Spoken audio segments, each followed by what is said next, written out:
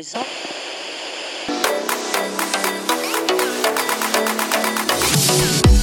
You are now tuned into Pulse Pounding with Mickey Dillon.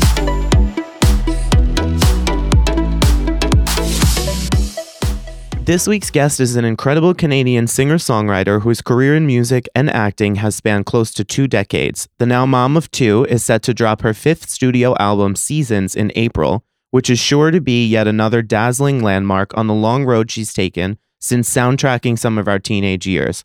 Here to talk to us about the journey from television star to independent badass musician and aspiring farmer, it's Alexz Johnson. Hi, wow, what an intro.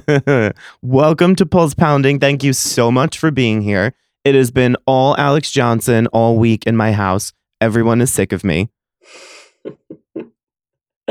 I love that. Sounds like my kids after the end of this record process listening to mix after mix. I mean, they love the music, but it's like, again, Mom? I feel like as they get older, it'll get worse. Yeah, for sure. Of course. So I first came to know you, obviously, from Instant Star. It was my favorite show when I would say I was like 12 when that show came out. And I was obsessed with it. I remember there was some kind of event at the mall near my house surrounding the show. And I'm not sure if the cast was there, if you guys were involved in New York, but I was under the impression as a kid that you were going to be there. And I bugged my dad to take me. And we didn't go, and I didn't talk to him for like a week. So I'll have to call him after this and tell him what we're doing because this is far better than that. Nice, yeah. So let's start from the beginning. What is your earliest memory of discovering music? My dad would always, he had this like box CD set of songs from like the 1940s and 50s and like Roy Orbison and Elvis and the Temptations, and I really identified with like some of that stuff, just the classic stuff. And then Billy Joel and Ricky Lee Jones. I was always really drawn towards like super classic artists. Obviously I went through like the Celine Dion phase, and Les Mis, the soundtrack to that. I would sit by the CD player and I was obsessed. But I've always loved music. To this day, I always have music playing in my house. I never not have music on at some point. I don't know. It just brings so much life, I find, to the moments that we're living, you know? I feel the same way. I just can't sing. So instead, I've taken this route of discussing music because I'm so passionate about it. But nobody wants to hear me try to sing a note for sure. Who influenced you musically as you were growing up? Was it those artists that you were talking about listening to? Yeah, I mean, for sure. I find, but also like David Foster, there was, songwriters, producers, I was really drawn to people that weaved like their own words together. Carole King.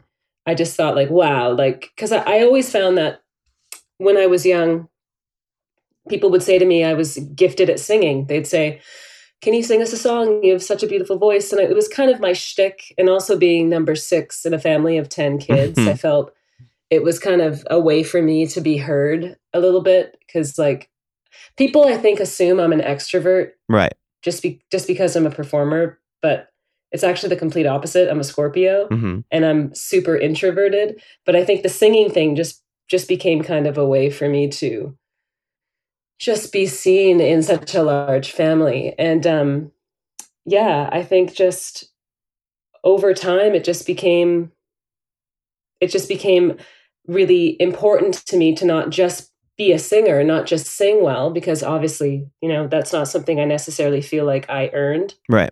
As a singer, I feel like I just always sang. Right. I loved artists who wrote. I love artists who expressed how they felt, who learned the craft of writing, playing guitar, putting it all together. So I was really drawn to artists that kind of had their own voice had their own, message through their voice. Right. So that's kind of the artists I listened to the most and where I found writing.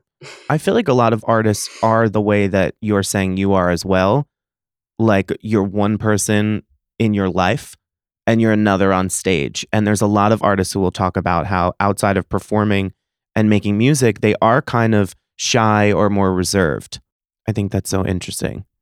It's I'm actually even realizing it more and more in the past couple years. Just I don't know, maybe just becoming a mother and just you really get to learn. I find who you are through some of these really tough things, like being a mom to toddlers, and Hmm.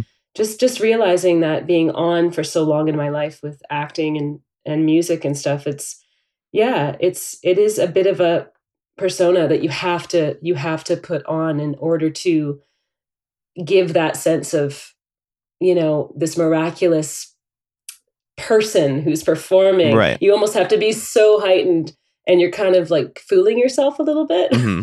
just to get through that moment. Yeah. And then it's like, okay, I'm exhausted. Right. When did you first pick up the guitar? I first picked it up when I was like, honestly, 15, 16. So that wasn't that long before you started the show. No, I actually sang, and then um, I picked it up. Yeah, pretty.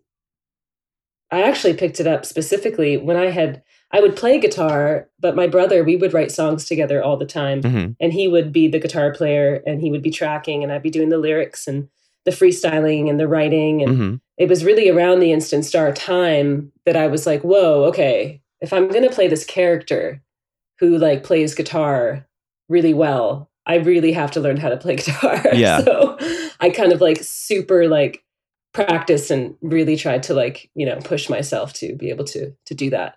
So how did the dream of music end up leading you to acting? I was a kid, I was 12. I went down to a local talent agency, and I had said to the talent agent, I want to sing. Right. And I didn't even think about acting really. I would have been like maybe 11. And I had sang for the Canucks. I'd opened up singing the anthem for the Canucks, and that was cool. And David Foster had heard my voice, and there was some talks about working with David Foster. But I was like, I want to get out there. I want to get out on like in TV and movies, and I Right. want to sing in movies. And that was my idea. So I just basically, put my backpack on and walked myself to the local small town talent agency. And in literally the course of a year, I had done a couple commercials, and then yeah, I was like, boom, I was the lead of a Disney series. It was Right. insane. So that was your first like real big break, which was starring in the third season of Disney Channel's So Weird. So they had some sort of issue where their main lead character had left, and then your character kind of replaces that character in the sense that you're the main focus of the show. So what was that like being such a young kid and walking into something that was already such a big production? I mean, I was so blessed to have such an amazing cast around me, like Mackenzie Phillips, Hmm. Eric Lively, to this day is just still one of my favorite people. Um, I was really surrounded by so much support. I was so young. I didn't understand, the the weight of that Hmm. for the character I was acting with, for the actress that I was replacing. Right. I think I was too young to realize, so sometimes ignorance is bliss. So following So Weird, you continued to work on music and you were co-writing songs with your brother, which garnered a lot of label interest. And I feel like at this time in the industry, if you were aspiring to be an artist and put out music, you were looking for a major label deal because that's kind of how things happened back then. We didn't have like the streaming, and independent labels weren't that popular yet. So you didn't want that at that time, and you turned some of those offers down, correct? They just were really, I didn't want, I'm always trying to find the most appropriate way to say this, but I wanted control because I had started getting interested in writing my own songs. So Right. it's kind of like going from getting sent demos to sing, call me on my mobile phone, like songs like that, right? Where it was like That sounds little awful. teeny bopper. I know, I mean, right? you There was sound some that great, were- but the lyrics yeah, don't. there was like, honestly, there was some that were so just horrific, and I really wanted to write my own music. So when these deals came in, you'd be so surprised how much you have to give away. You're basically signing a deal to be this cutout pop thing. Right. And for me, I didn't want fame enough to make that deal. It was almost like a Faustian thing for me. I was like, I would much rather take the long route, get the right deal that makes sense for me. Well, that's what makes I you wanna an do this. artist versus a singer. Thank you. That's what I think, Yeah. at least. Yeah. Well, there's been positives and negatives about that being on this trajectory for so long, but we can talk about that. So at this point in your career, before Instant Star, do you remember what like your vision and your idea and your plan was for your career at that point?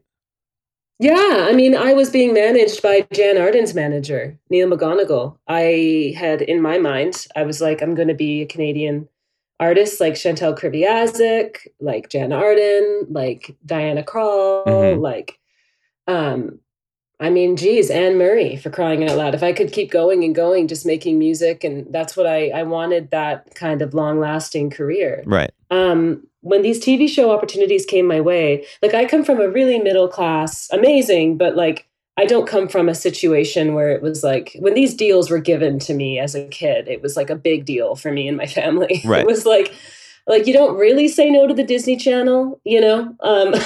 Right, of course.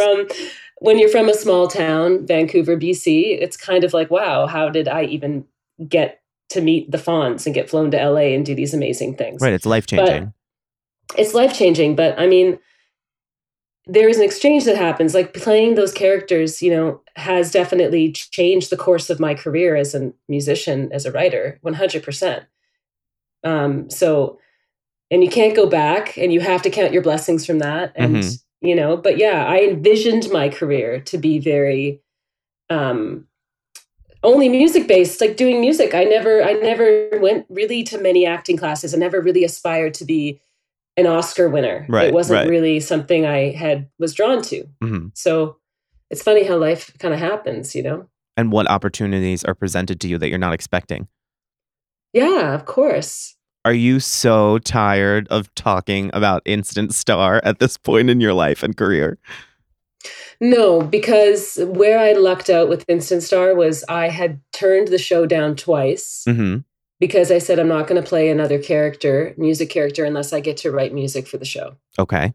So when they came back and said, okay, you and your brother can write music for the show. So to me, it gave me a real love for Jude, and it gave me a responsibility to like, and also her music was very separate from mine. Right. Like at the time, I wasn't listening to artists like Avril Lavigne and Hilary Duff. And at the time I was listening to artists like Kate Bush and Peter Gabriel and Annie Lennox. And so my music was very different, and I was protecting my own music to basically put it aside to write all these angsty songs for this character. So to me, it's always been, it's such a compliment when people say that they love the character and they love the music, because I'm a part of the music on that show. Of course, yeah.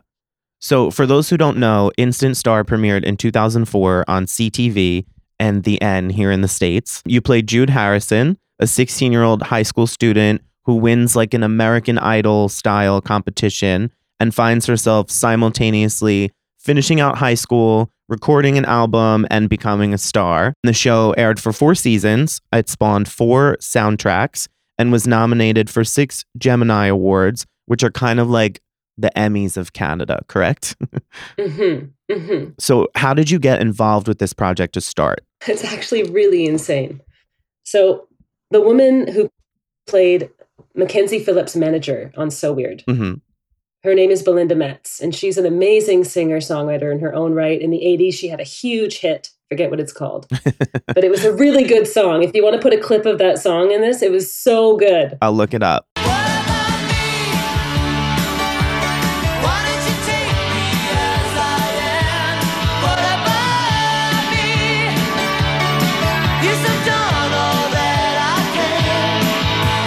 She basically was friends with Stephen Stone and Linda Schuler, who started the Degrassi franchise together. And she had gotten the nod that they were, you know, starting to develop a TV series about a girl who sings. So she literally said, Stephen Stone, Linda, I know the girl, Alexz Johnson. She was on the show that I was on, So Weird. She's Canadian. She can sing. You have to see her. So they had seen like, there's something like, I think they saw something like hundreds and hundreds of auditions from all over the place. And I was asked to put myself on tape. I did a monologue. put myself on tape doing a monologue, played a song on the guitar, and I got the part. Mm-hmm. And it was weird. I didn't get that audition through an agent. I didn't get that audition through anything else. It was just a friend who said, you need to give this girl a shot. So it was thanks to Belinda Metz from So Weird. And how old are you at this point when you start filming the show? Oh my gosh. I think I was like 16. Oh, so you were 16. the same age almost as the character. Yeah. Oh, yeah. I don't know why I thought you were a little bit older, but that makes sense. Where did the idea for the red hair come from? Was that something that they already had thought of before you got there? Yep, that was just what they wanted. They wanted her to have red hair. It's like, yeah, that was a part of the whole, that was Jude. Was that a pain in the ass to upkeep? It was a nightmare. Because it's like I would have to, so red all the time. If I had one shower, it looked like someone died in the bathtub. All my towels got stained. I had to buy black towels just to, and every morning they needed it this vibrant, like Kool-Aid red. So I'd have to put the dye in. A part of my like getting ready in the trailer routine was like putting this red goo in my hair. Oh my God, every day? Oh, yeah. Well, yeah, because it would fade continuity. One shower, it would fade out. That sounds so bad for your hair and your scalp. Well, no, the reason why is because the hair team was really important for them to protect my hair. So instead of using peroxide, they used like a natural veggie-based dye. Oh, thank God. Which is why it got on everything. My clothes, my skin, my sheets. It was awful. That's such a pain in the ass. Do you feel like your life kind of was paralleling your character in the sense that your character's becoming a star and dealing with the challenges of like adjusting to that lifestyle, while at the same time, after the first season airs, your career is kind of exploding and you're starting to experience that for the first time. So did you kind of feel like an identity crisis trying to separate yourself from your character? No, and I didn't feel like I really needed to. I kind of felt like, I think Jude kind of just by default morphed into me, like with the blonde hair, going to blonde, cutting it short. Right. I feel like when you play a character for so many years and the character's growing and you're growing, it's kind of like me and Jude kind of became the same person towards that last season, including other stuff that comes with being a young woman, you know, like, I mean, I'm drastically underweight in the 4th season of Instant Star. The stress, just trying to control everything I can, because I felt like at that time so much was out of my control. Right. And I think that happens to a lot of young people this day and age. You know, it's like when things feel chaotic, I can have this for lunch and I can have this for dinner. And I look at her and I look at me and I look at my life and I go, wow, like, yeah, me and Jude towards that last season, I just feel like it wasn't me, it wasn't Jude, it was just this thing. Yeah. This in between. Like a hybrid. Yeah. Like a hybrid. Yeah. It had to be 4 years playing a character. I think it just happens by default. Right. You know? I want to talk a little more about the music, because the music from the soundtracks that were included in the show were a major part of the show's success. And unlike other shows that were geared towards a younger audience, these songs were actually good. And a lot of the stuff that you hear, like you were singing that song before, it's a little more like poppy and kind of silly. These songs weren't really like that. They had like a little more depth and more of an edge to them. And a ton of those songs, specifically from the first season and the first soundtrack, were co-written by you, which is so uncommon, especially in that time in the industry, to work on such a big project with major production companies and labels, to have your hand in the music, because so many artists will talk about how for their first project during that time, they kind of just have to play the game. And once they establish themselves and their name and their credibility, they take a little more control. So you were saying that you turned down the part a couple times, and one of your stipulations of taking it was that you wanted to work on the music. So how did that go? Well, I had a song when I was excited about the prospect of potentially playing Jude. My brother and I had written a song called That Girl. I'm the smoke from your fire. I'm the lie you can't trust. I'm the girl in your guitar, or I'm the chord on your guitar. I'm the girl you can't shut up. I'm the blood you might need in your car when you speed, in that cigarette you breathe. You can't get rid of me. So that was a song that I loved. And when they had, but I always felt like it's like, this should be Jude's sound. Mm-hmm. So when they had said to me, okay, you want to write music for the show, what do you got? I already had like 5 songs that I had written that I already felt like I had done my homework. I was like, look, like this is what Jude's sound should be. And the production team was like, we love this song. This is amazing. Like, we're going to start writers' camps, and you and your brother are being flown to Toronto, and you're going to be in the writers' camps. And it was like, that's amazing. We were on our way. That's so awesome. I put on so many songs last week when I started prepping for this interview that I forgot I knew all of the words to. The first one was 24 Hours. I totally forgot that song existed. And I was in my car, literally, I must have looked like a lunatic 11 o'clock at night driving home, screaming in my car, like having that meme memory unlocked moment that I just forgot about. So many of those songs as a kid in my like bullshit, not real middle school relationships, fake breakups that I thought was like the end of the world. Those songs soundtracked that. So I'm interested to know what your favorite song from the show is. And then I'll tell you mine. My favorite song from the whole show, I think it has to be Skin. Mm-hmm. I had a feeling. And it's not even that I think it's like the best song. It's just that song has resonated with so many people on such a deep level. Yeah. That like, I think it's deeper than I even realized when I wrote it. Right.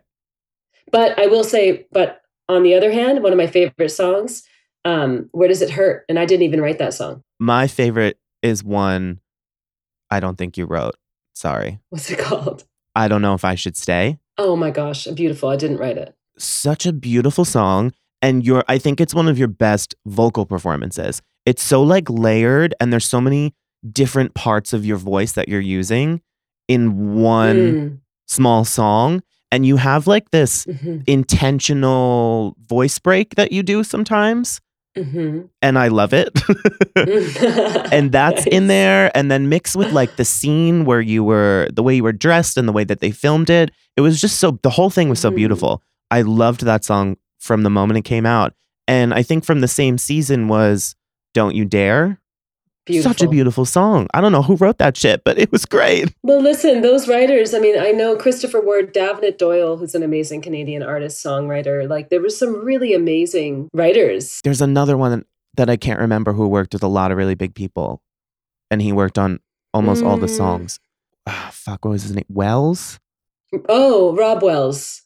Rob Wells, yeah, he's amazing. He's Greg Wells' brother, and Greg Wells is who produced my record when I was signed to Sony. But his brother was the one that worked on the songs for the soundtrack. And I looked at the people he had worked with, and there's so many incredible stars that he's written with and written for. So it makes sense. The family is so talented. And Rob Wells is the one who introduced me to, or who kind of gave me the contact for Greg Wells. Gotcha. Makes sense. Why did you write less on later songs for the show? Because I was trying to focus on my career. I was trying to get a record deal for my stuff outside of the show. Simultaneously? Yeah. And looking back, I kind of think it was silly. Like I wanted to really start dividing. I wanted to just let the show be the show songs and start kind of separating myself in some way. And looking back, I just think, I was just a young girl who was really just so hungry for my own identity outside of Jude. What experience made you realize how big the show actually was? Like, was there a specific moment where something happened where you were like, holy shit, this is like serious? It wasn't until way later. I wasn't really a part of the paparazzi. They don't really do that in Canada. I wasn't really, for me, it happened much later. It happened when I moved to New York. And like, this was like years later. And every Starbucks I went into in New York and in the States specifically, every place I went, people were just like, oh my gosh, like you're Alexz Johnson, or they'd be whispering about me somewhere. And I'd look around and be like, whoa, like it's something about the States there's a lot more around celebrity, I find, than there is in Canada. Right. Like, I feel like Canada never really supports their own. I feel like Canada only supports what the States deems to be supportable. Right. Well, that's a lot with other countries outside of the States. Yeah. It's like, it's kind of like Degrassi is so loved in the States. Mm-hmm. But here it's like it's not the same. People love Degrassi, but it's not the same. But that's part of, I think, the success of your show, because they were kind of coupling it. They were airing it after, they were airing your music videos that were from the show in between episodes of Degrassi. So I feel like it pulled that fan base, and that show was so huge here at that time. Yeah. Yeah. And to this day, and I think even when I look at my analytics, I've not done a Canadian tour yet. And there's a reason why. Like, I mean, I should. And the fans are saying to me all the time, you got to get to Montreal, you got to get to Vancouver. And I played shows, Ottawa Blues Fest, but I've never done it because when I look at my Spotify, where majority of my streams come from, it's international hugely. Right. Like, I mean, South America through the roof, the States through the roof, Canada, not so much. No one That's cares. so weird. I know. That's so strange, isn't it? Yeah, that makes no sense. Here's an example. I did like a video skit with George Stroumboulopoulos to open the Junos around the last season of Instant Star.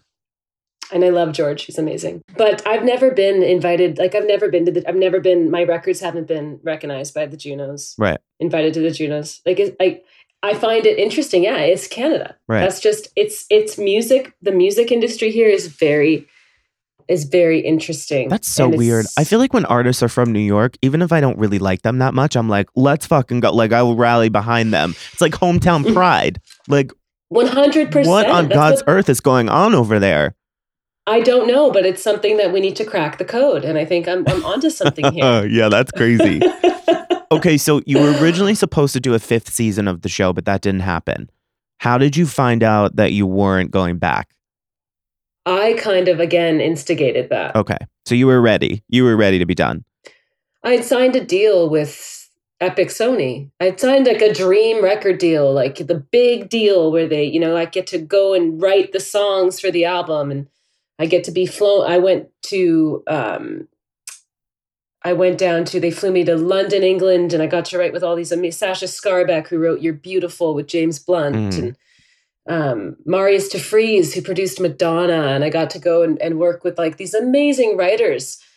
And it was the dream. So I was like, you know what? I have a choice here. Either, and at the time, again, looking back, it's like you make the best choice with the knowledge that you have. I'd finally landed that deal, and it wasn't like I put the show into some situation. They had been thinking about, do we do a 5th season or not? I had talked to the producers. We had a conversation about it, and I said, is it okay if I go find my dream? Which is so weird because the last episode of season 4, Jude's off to London. Okay. Well, I was off to London. It was weird. That is weird. And they were like, yeah, they were like, sure, it's fine. Like, let's end on a high note. Yeah. Yeah. And at the time the show was so successful. So, I mean, that's the way to do it.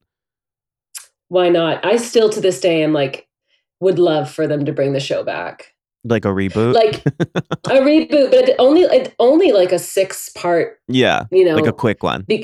Like a quick thing of like, I think there should be another like reality contest. And I think that Jude and Tommy should be judges with like, I love that. And there should be, and I think Jude should be living in London and like have a kid. Did you try to pitch that? I've talked to, Emily Andress, I've had some words with. I know Tim Rozon wants it to happen. Laura Vandervoort's on board. It's just, who knows? Oh, I was so mad when I saw Tim in Schitt's Creek. I was like, fuck you, Tommy. I was like, you better. He was good in that, though. You better not start a love triangle with these sisters. I've had enough of your shit. Exactly. I had PTSD when I saw that face. All right, so wait, after the show, I just want to touch on this quickly because we don't have to go into it. But you did Final Destination 3, and you had this like brutal death scene with like nails coming out of your face. Was that funny to film, or was it kind of like a lot? It was horrifying. It looked like a lot to watch. And I feel like it went on too long for a second with like the shot of you struggling with the nails in your face. I was like, ooh, this is no good. Yeah, it was weird. I mean, the whole body casting, seeing yourself in 3D like that, unless you've had the opportunity of seeing what your face actually looks like. Yeah. That's not a mirror or a photograph. It's really jolting because you're like, that's me. And then seeing you get brutally murdered in front of you is another thing that's quite jolting. But no, that was such a fun experience. Like, yeah, I mean, I definitely have a weird thing with roller coasters only because I had to ride it like 75 times. Like it was exhausting. Yeah, sounds it. And then, but yeah, but the shoot in itself and the director, and I think it turned out really well. It's interesting how that has a niche following too. I have so many fans of my music that discovered me through that movie. Well, that series in the States of movies was so popular, and people still reference it to this day. There's like some scene with driving on the highway and some like big cement tubes or some shit, or like logs are coming off. Right. So everybody still references that scene to this day. It was a really big movie series in the States until they tried to overkill it with like a 6th movie or some shit. And then it was done. I feel like the best ones are with James Wong. Yeah, the early directing. stuff. Yep. The early stuff. And he ended after ours. Like after 3, he was like, I'm out. That's why. 3. It's like the Fast and the Furious. They're trying to like beat that shit to death. Give it up. I know. It's like The Walking Dead. I never watched that one. Oh, it's so good up until a point, and then you're like, I'm done. I'm not into zombie shit. I don't know why. I like horror movies, but I'm never into the zombie stuff. Yeah, I hear that. Okay, so when you signed to Epic and you started working on your album, like what changed your mind at that point about a major label? Because previously you were thinking about wanting to have so much creative control. Did they offer you that? Is that why you took it? Because of the position you were in? Or did you just say, screw it, this is what I'm going to do, this is the dream? No, they kind of pretend to give you that control. I feel like for me, I had done a showcase of the songs I had written. I had a demo full of songs that had quote unquote got me signed. Mm-hmm. Yet once you're signed, it's like, well, we're never going to get you with some #1 hit maker songwriters. Right. It's like, well, I have this whole like collection of songs that got me signed. Aren't these good enough? Like, these are my songs. It's like, no, we're going to get you with like, The Matrix. We're going to get you with, Natasha Bedingfield's writers. Right. And then all of a sudden you're kind of like, wait a second, they didn't really sign me. Mm-hmm. They signed like an idea. They're trying to mold me into what has worked. That's what major labels do. Right. Like, they're really good at it. But even then, I think that the structure is changing so much. I feel like it really isn't, now that it isn't the only way, it's weakened that platform. And I feel like it's not as appealing as it used to be, like in the 90s. No, and I feel like it gives artists more leverage now to be like, hey, I don't need to do this, but if I'm going to do it, this is how I'm going to do it. And labels are giving people a little more freedom because they don't want to not have artists. Do you know what I'm saying? Or not have talented artists that can bring something in for them. So I feel like that time was such a weird time in the industry as a new artist because you didn't have all these opportunities with social media. I mean, when your show was on the air, it was the MySpace days. It was just starting, Yeah. We didn't have what 100%. We have 100%. now. It's crazy how much it's advanced. I can't believe how I've continued to keep going as an indie artist. Like, obviously it takes so much work. I mean, even having a podcast, which is something I would love to do at some point in my life. And I will be talking to you about that separately. Yeah. Whatever you need. It is so much work, but it's so satisfying because the return is like, I'm not, I don't even have management. Like, why would I have management right now? I've been doing this as an indie artist for so long.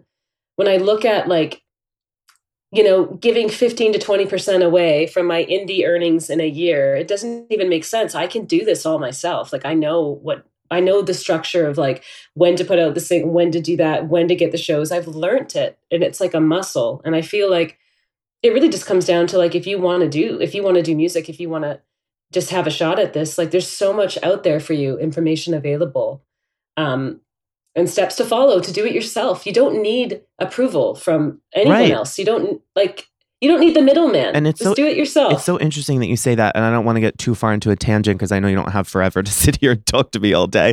But I just had that conversation with somebody when I was talking about like what my goals are for this show and what I've done in the first year, which is beyond my expectations, but like what my goals are. And they were like, oh, well, what about management? And I said, why? Not at this stage, maybe later. But right now, like I learned what equipment to get, what to use, how to edit and produce and record audio and make promos and market myself on social. Like I've done all of this shit myself. I book the artists myself. through their management or personally, whatever. Why at this stage would I take the no money I'm making and give that to someone else for what? Like what benefit are you offering me? You know? So it's interesting that you say that because I just had that conversation last week.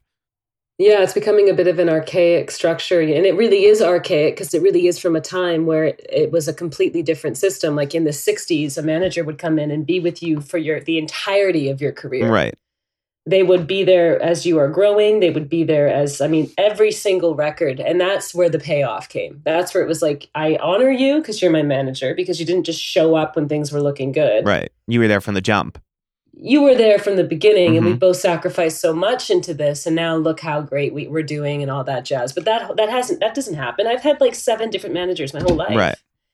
And I have a great relationships with all of them. It just comes down to like, you know, when you sign in the structure, you sign a big record deal, when your album gets shelved right, multiple amounts of times because it's too artistic or it doesn't fit with, or the head of the label gets fired. That's what happened to me. Right.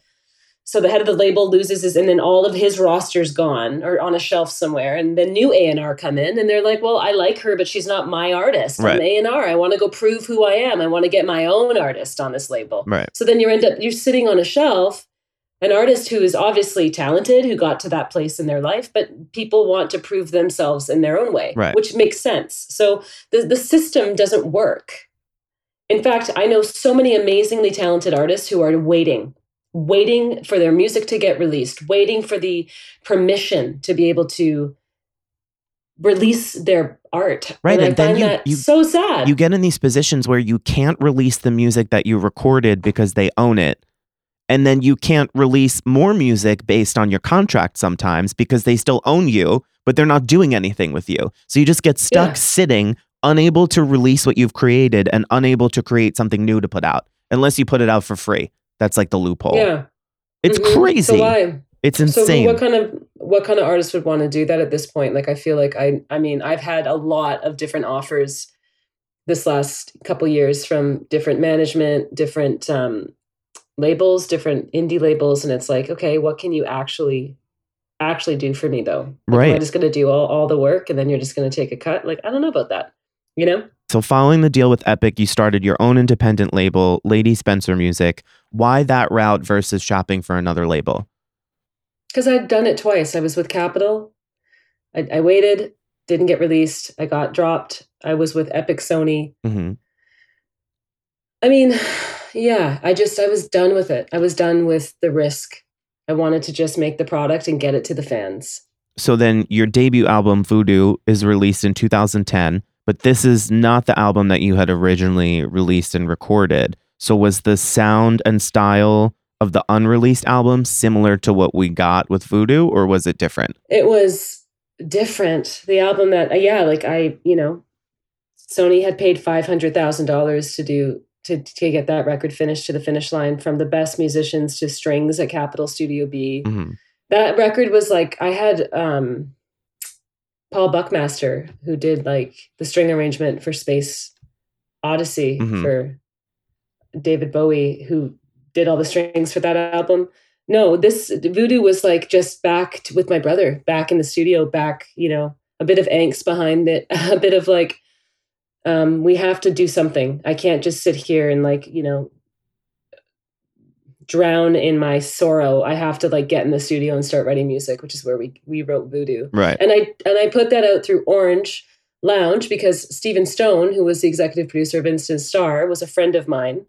And he was a part owner of that small indie label in Toronto. So we had spoken about this record and he's like, why don't you put it through Orange? We'll do distribution through Universal Canada. And I was like, okay, but it was still a safer bet because you had the control. I had the control with the music. Yeah. So then in 2011, you remixed the entire album with the Demolition Crew, and you gave the songs kind of like a little bit more of a pop feel. Why? I didn't have much to do with that at all.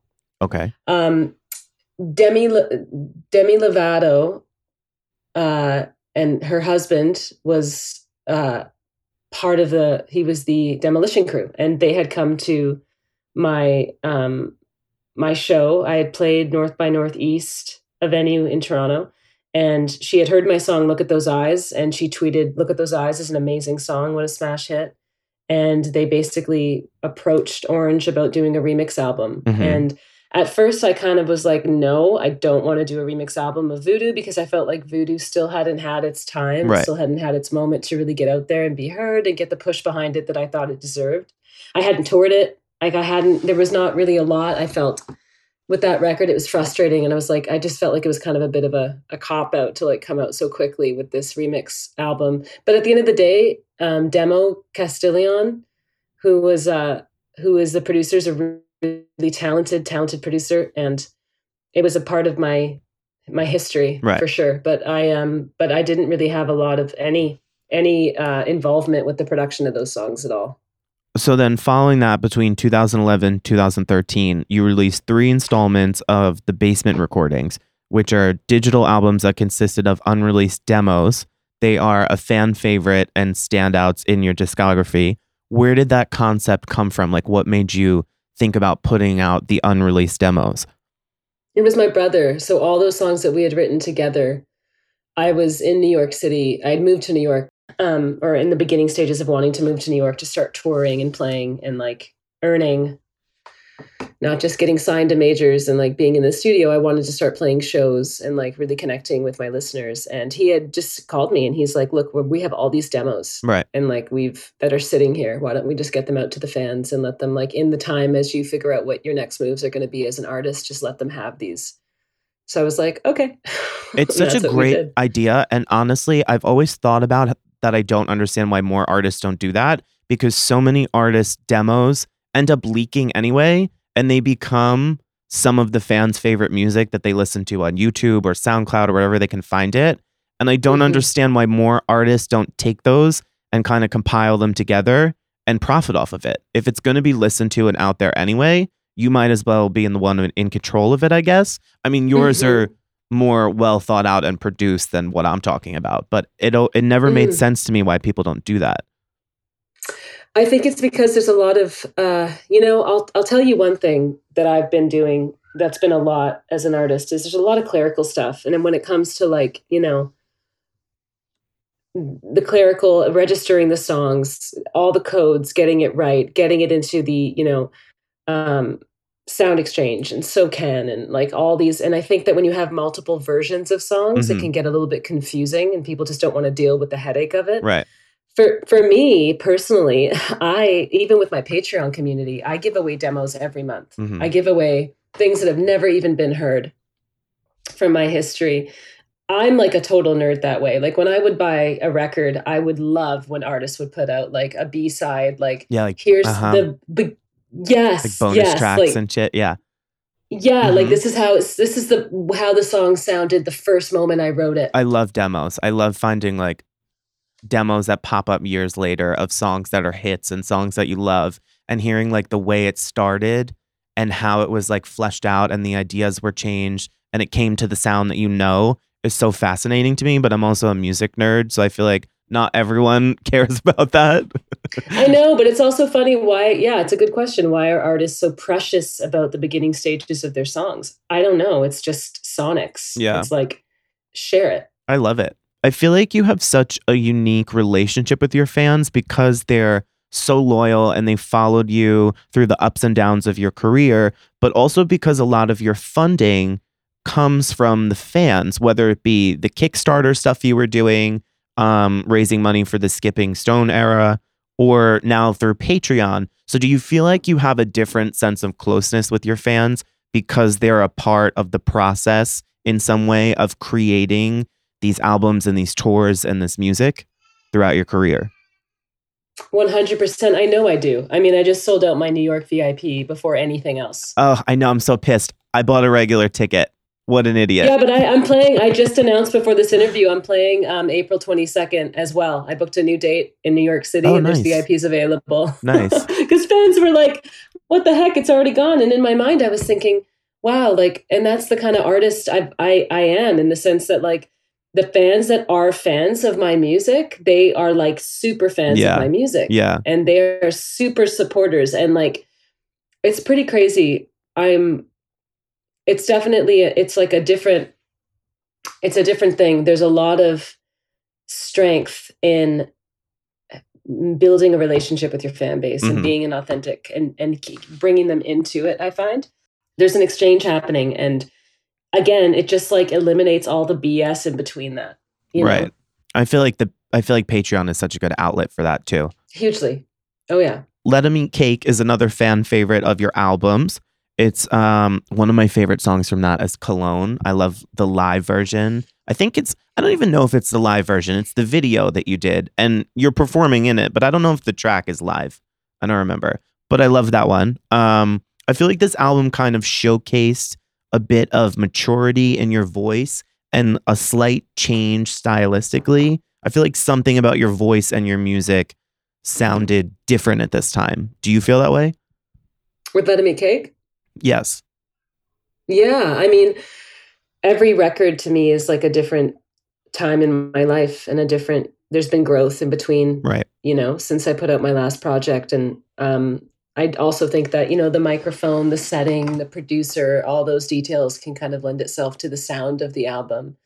I love Let 'Em Eat Cake. That was I think that's probably one of my most prevalent records I think I've put out, really. Not that I put out a ton, but the fans really seem to love that album. Yeah. Why the resurgence of the song Gonna Get It? I don't know. Honestly, I think we needed I felt like we were missing, like we needed to have another song on there. And again, I think we felt like it didn't get heard on Voodoo or something. To be honest, I don't know why we put it back on that album, but like talk about multiple versions of songs. Yeah, it's common. It's actually never been like my favorite song. My brother was really like at the forefront, I find, of like the sound and like with that song. He's an amazing writer. I like that He's got a lot of like, he loves the Police and he grew up listening to a lot of like band stuff and it does kind of have a Michael Jackson vibe to it, which is really cool. But playing it live is kind of difficult, like just because of the way the song is. And you'll know what I mean. Like if people listen to the song, it's not the same as like a singer-songwriter vibe. Right. But yeah, I don't know. I can't really answer that question. So the most recent album you released was Still Alive, which was in 2020. And the songs were primarily like updated versions of stuff you had previously put out. So what brought about the idea for this album and why was it important for you to do that? I re-recorded the songs that Sony shelved when I was signed, when I did the Wait album, and they were leaked online. So the fans were huge fans of these recordings that they could never have access to. And that was the song that was going to represent me as an artist. That was the song that was going to put me on the platform, quote unquote, as an artist. And I wanted to it was the 10 years after. And I talked to my brother and I said, let's just like reproduce these songs, re-record them and get them out to the fans, So that's what we did. And to me, it wasn't really like an official album release in the sense that it was an album and it was released, but it was more like for the fans. Right. It wasn't an album that was like representing my sound or like the stuff I've been working on, like with this new record coming out in April. It was kind of more of just like closing a chapter, wrapping up an open wound in my life for so many years of this record that was taken from us. Right. And just putting my stamp on it, giving that to the fans so I could move on to something else. Yeah, kind of like letting it go. Letting it go, yeah. So prior to that album, in 2019, you lost your sister after her battle with cancer. She was 25 at the time. I feel like as a creative person, you sometimes feel things differently. I think creatives and artists are oftentimes more in touch with their emotions than others. And sometimes that can help you create something really beautiful. Other times it might feel a bit crushing. I think I experienced that a bit being creative in a different way. Do you feel like that experience with such a great loss has changed you as an artist and also just as a person? I mean, it was your sister. Of course, it changed you as a person. That sounds wrong. But do you think that it changed you in how you operate as an artist? Yeah, I just kind of like don't give a shit anymore. Like I genuinely don't care what people think about my choices as an indie artist, what I think what I want to say, how I want to go about it, the information I want to share, what I don't want to share. It's like, I feel like it made me really, it was that. And I think also giving birth to my first daughter unmedicated Mm-hmm. at home, which I wanted to experience since losing my sister. I felt there's a lot of little details, from when my sister was diagnosed to when she died was exactly to the day 9 months, Mm-hmm. which is a pregnancy. And I felt like with my first child, it was like in 1 year I'd lost a sister and had a child. And it was like, okay, death, life, rebirth, let's go. Stop overthinking it. Buy Logic, get Apollo Twin, get some plugins, get a good microphone, start recording your own music, do it yourself. And that's what I did with this record. Like, I was just like, I don't need to like get the fancy schmancy. Like, I'm just going to start really digging deep and doing what I've always wanted to do, which is I want to start like doing this. I want to have even more control. Right. I want to have even more, like, I want to track my own vocals and have nobody tell me, like, oh, you should do that again. I want to be like, no, I like that.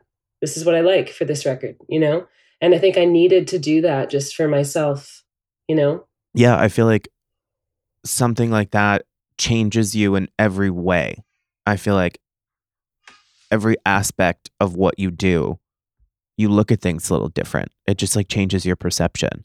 And you were so open about it. Like, I looked through some of your Instagram and some of the highlights that you had shared, and you were so like open about it publicly. And I feel like maybe that might help you deal with it a bit. Yeah, I felt like I kind of had to be, like, it was such a, and my sister definitely didn't want to be hidden throughout the process of that. Like, she was somebody who was very real, right, and super like down to earth, and even the type of cancer. And she was, I felt like it was kind of, I don't want her to disappear. right. So I'll always keep her through the fabrics of everything. And also on this record, like there's a song I wrote for her called Other Side. Mm-hmm. And she's throughout this whole album, but I didn't think I was going to be able to write music again because I just didn't think it was important anymore. Mm-hmm. But then I realized after time had gone by that so many other people have gone through what I've gone through, and so many other people will go through what I've gone through, unfortunately. And I feel like if I can give them anything to help them through that and give them any hope to get through, I kind of feel like it's like my obligation. I was going to say like a responsibility. Yeah. So that's what this album is. Seasons is this album is like a total testament to just working through the hardest parts and getting through the darkness and getting to the other side. Like the seasons of life. Just like the seasons, they give you life, they give you death. It's like just like the seasons of life. We have a mirror of what is natural to be human. Wow, that's really powerful. Thank you. I love that. What's the biggest difference about making music as a mom? Just time. I figured. I think back in my life on all the time that I had before I had kids, and I would just kind of like, now you become a master with time, mm-hmm. because you get like a window of an hour, and it's like you're just like I'm gonna like be on like turbo mode trying to get this done. But that's the hardest part. Everything else has been totally wicked. It's just delegating time to get, and also understanding I can't get all the things done in a year that I want to do. Right. I have to give as well. Like I'm also a mom to 2 kids that need me every day, every moment. Yeah. So, and that's hard as a creative sometimes, because it's like, you have this amazing idea. You want to just go hide away somewhere and do it, but you have to put it aside. Yeah. And you're almost like getting used to the fact that you can't do that the way you used to. Yeah. It takes a lot of like patience and grace and all those things, Let's talk about the new music. It's been 3 years since Still Alive. Your new album, Seasons, is coming out April 7th. What about now feels like the right time to get back into it? I wanted the album out last year. It's just, this is the way it's worked out, just timing wise with everything in life. And this just feels like the right time. Mm-hmm. Is April feels like it's, people have gone through a lot with COVID and everything that's happened in the world. I think it was like a happy accident that it's taken over a year to get this record finished. Right. But that's what gave it the album title, was watching the seasons go by as I'm trying to finish this, collection of songs. So that lends itself to the sound of the album too. Right. So it all works out. Should we expect a single ahead of time, or are you just going to put it all out at once? No, I am putting out a single early February, and then albums out in April, early April. Okay, so you also have shows coming up as well.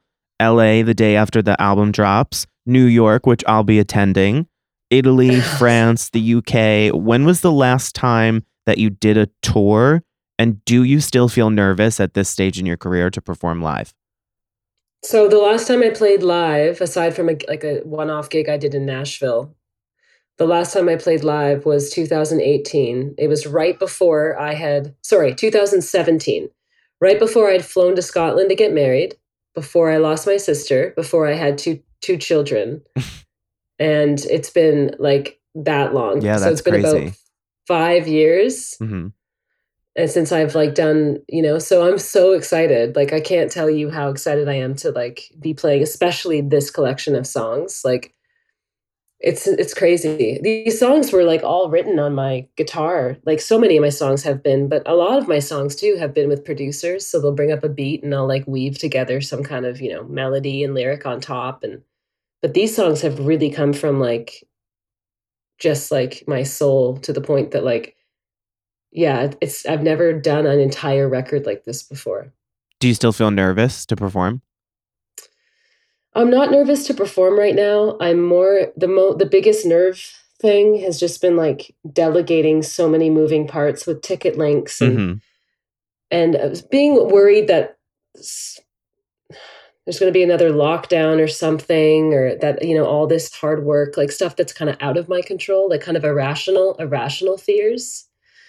I'm always nervous performing, but I also know that like as soon as I get up there, I have such an amazing connection with my fan base that I feel like I do have freedom and room to make mistakes. And I don't feel like people are coming to your show as casual listeners. I feel like the people that are coming to your show are like diehard fans, and that gives you what you need. 100%. It's like having your family, like eat the meal that you've made for them. Yeah. Like, we love it, Mom. Like, it's so good. Right. And, oh, really? I don't know. It was too much salt. It's like, no, we love it. It's delicious. I feel like that's like how I feel about the people who like connect to my music, I love and that. it's like, okay, good. Like, I have a safe place to fall there. So I'm actually more like so looking forward to seeing my fans again. Are you bringing the kids? On the UK tour, yeah. So I'm just gonna hop into LA and New York, and then for that tour, my husband's coming. He's a British citizen, okay, which is great. So he can bring all that merch in for me. You know what I'm saying? I love that. I can't say anything. We're making some money in the UK. Woo, what's up, Entourage? So he's going to be there, and the kids, yeah. And my brother Garrison Cade, who's super super talented, is putting out an EP, like a folk kind of, soul EP, and he's going to be opening for me. Yeah, I saw that he's great. Opening for you. That's awesome. Yeah, it's really cool, and he's also going to play with me on a lot of these songs, which is going to be really special. He's an amazing singer, so. Yeah, and the kids will be, we've already booked everything, and it's going to be an experience for them. I know it's not going to be perfect, but it's also going to be amazing. Yeah, really cool to look back on, especially. Yeah. What's your favorite and least favorite part of touring? Oh, I mean, you're going to get sick. Yeah, traveling. Like, no matter what you do, you're meeting so many fans, VIP, shaking hands, hugging people. Like, that's, again, you're run down. The worst part is just that, I would say. And the best part is just the interaction. Obviously, when people, buy your vinyl, they connect to your music. You put so much as an indie artist upfront costs. Like, it's actually insane. Right. Like, running an indie label is like, you really have to have faith. And you really got to crunch some numbers. And you really have to ask questions like, where do you guys want to see me play? Right. Because I'm flying there to play for you. So I'm going to put myself up somewhere. I'm going to get the merch made. I'm going to book the venue. Right. And all of that expense is on you. All of it's on me. And you also have to make sure, like, guys, come to my show. You said you wanted me in Leon, and I tallied like 250 people. Right. So let's go. Come to the show, And I feel like it's hard sometimes, like fans, it can seem like an artist is like all major label but really they're like putting so much faith into the process of like this next year, putting out music and all of that. So that's been like, yeah. And it's exciting when you're on tour and you feel like, oh my gosh, like 3 shows in, you're like, awesome. Like I'm now breaking even. I'm now feeling like this was a good move. And you can I've take a sigh. Yeah, because it's like I felt that way in the past with tours where it's like, nice, okay, everyone's going out for like a really fancy meal tonight, and like we can like I love that. Right, let's hit up a spa this weekend. So who wants a massage? Yeah, but you don't book that ahead of time. You want to get everything just where it should be, and then you see how it goes. I know you said in a previous interview that you don't perform any songs from Instant Star because a lot of them weren't written by you and you don't really feel as connected to them, nor do you own them. Have you reconsidered this position? Because I feel like it would be so cool to take maybe one of those songs and do it in your current style, the way you kind of like updated and recorded some of your older songs in the style you were doing at that point, which wasn't night and day, but it was a little different. So I feel like to take a song or two from that show and do it in your current style would be so interesting. Are you open to this? I am. It's actually a good idea. So as I'm thinking about I'm going to start I'm going to start putting together my set list for the shows. And I was thinking it'd be really fun to actually ask the fans and say what 2 Instant Star songs, and I'll do a poll and say, right, what 2 Instant Star songs should I perform? I'm gonna throw up. I'm gonna throw up on the floor of this studio that I don't own. I'll write it down right now. Tally for what Instant Star song I should bring back for my show. Oh, I love it. I want my vote to count for 2. None of your songs in your discography have a feature or a collaboration. Is that intentional? No, it's just the way it's worked out. I mean, I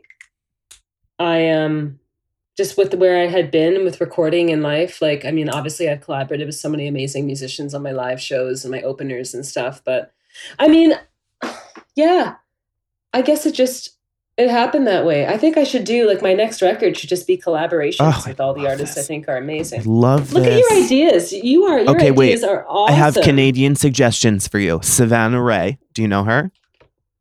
No. See what I said about Canadian artists? Okay. This is what we do to each other. Look into her. Savannah Ray. Beautiful. And the person who suggested Savannah Ray to me, who I would also like to see you work with, who's Canadian, is Fifi Dobson. Oh, Fifi. Yeah. She's a classic. I love her. She was my first interview. I think she hates me now, but it's okay. I didn't lie. I never lie. I just left parts out, and I don't think she realized she was my first interview, and I don't think she was happy about it. But forever grateful to her. Talk to me about Old Stock Gardens. Old Stock Gardens is like where we want to be, like, crushing in like our late 50s, early 60s homestead alpacas, like selling alpaca wool and like, salsa and pickles and sauerkraut and maple syrup. Everything. Maple syrup, like everything bundles like through like this beautiful umbrella of like holistic seeds, selling seeds, giving back to the community. Like this is where like we're headed as like when we retire one day. I love it. And I want to have a podcast too. And it's not necessarily just music based. It kind of ties into the whole old stock thing, but it also does lend itself to the creative side of things. So I'm excited about that. And I feel like I'm just, I know I have a lot to learn about the podcast world. So yeah, but I mean, you already have the background with recording your own music. It's the same thing. You've already got the knowledge. I know, but I always feel like there's so many different platforms, and it's like, what's the best platform? And what's the best, all that stuff, like the video platforms, video ones. So I've done literally a million hours of research on that before I started this. So yes, let me know when you're ready, and I'll give you the whole rundown, ready. So you don't have to watch 7 hours of videos like I did. I will help Whenever you're ready, please. 100%. Yeah, I'd love that. 100%. I'd love that. We'll take a day and we'll do it, and we'll just get it done. Okay. 100%. I'd love to. Okay. What accomplishment are you most proud of? My children, my kids. It was like, that was the hardest thing. It's been the toughest thing I've ever done in my life. Mm-hmm. And I'm proud that, I made the choice in my creative career to make that a priority for me in my life when I did. I'm really glad that I did, because I didn't know if I was going to have kids Right. in my life. So I'm really proud that I made that choice for myself. And I guess career-wise, I'm most proud of my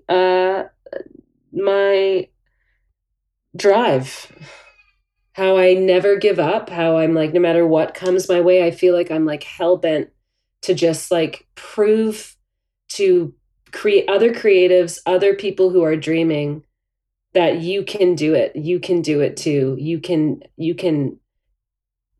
do whatever it is you want to do in this world. We have one life, and nobody can tell you if you're good enough. Nobody can tell you if you deserve it. And I love that. That's what gives me drive to keep doing what I'm doing. It's my favorite thing, is being on the ground with people who have been with me on this journey. I don't like the distance on stage. I don't like feeling like I'm untouchable or Right. unattainable. I've never liked that when I was the lead of a show. It actually really isolated me and caused some distortion in my thinking, which I think it does for a lot of celebrity. I love hearing the stories, feeling the emotion of like how songs have helped people through things. I love that. Right. And I'm proud that like I've bridged those connections with my listeners, Biggest regret, if you have one? In my career, I would say not pursuing doing music with David Foster when I was given the opportunity. Just because I think it would have been, I think he would have done some beautiful things. Yeah, he's incredible. He's incredible. And it was just a choice at the time. My management had advised me that I should just stick towards doing my own songwriting and not go into the world of David Foster, because he'll take over completely. You should sue them. Yeah, I know. You should write a strongly worded email. Yeah, but I still feel like there could be something special between that we could do, like a song that we could work on together at some point in my career. I still think that door isn't closed, actually. I think that, yeah, he's a fellow Canadian and he's lovely, and I've done a few things with him in the past, and I feel like, yeah, we could do a really beautiful song if timing or if life allows. I would be totally open to that. Would you change anything about how your career has played out? At this point, no. It's where you want it to be. Yeah, it's where I want it to be. Yeah, some days I don't feel that way, and other days I do feel that way. It's like anything, it changes sometimes depending on what you have coming at you as an indie artist. But no, I'm like super super proud of like just where I'm at right now in my life, and I feel like I know how much work it's taken, but how much more work it's going to take. But it's way more positive than negative. What is your greatest hope for your future, and what is your greatest fear? My greatest hope is that I continue to keep my optimism and remembering the precious moments of life, and that I just stay open and awake through the experience of life, that I don't get jaded, and I don't allow the world to like dull my light. So I guess my biggest fear is I don't want to look back on my life and feel like I've wasted so much time. Like, I'm trying to get on top of what my biggest fears are, which is like looking back and being like, wow, I wasted that. So I guess, but I can't control that either. So I guess, my biggest fear would be like health stuff, like watching what my sister went through was pretty traumatizing, to see this beautiful girl and have so much out of her control taken away from her so fast, I feel like. So I'm always trying to stay on top of like that the best way that we can. Right. Just like vitamins and health and mentally healthy, physically healthy. But aside from that, fear is like, we're only here for a short time, and there's only so much that we can control anyway. And that's a gift in knowing, Alexz Johnson, ladies and gentlemen, you are the definition of an artist. I can't thank you enough for taking the time to have this conversation with me. It was everything I could have hoped for and more, and such a dream come true. You were actually one of the people that I had on my list when I started this show. I had like a top 10, and for like coming to the close of the first year of doing this, to take someone off of that list is really awesome. So thank you for giving that to me. And don't act like you don't fucking know me when you see me in New York. Because I'm going to be like, won't. it's me. That's awesome. I love it. Well, this has been honestly I just thank you so much for doing such good research, and I'm really excited to see you in New York. I will see you in April. Yeah, see you in April. And let me know when you start posting your polls for which songs you're going to do, because I want to vote from several Instagrams that I will create. Okay, good. I will. I think I know the songs already, though, just saying. Okay, well, I don't know what you're talking about.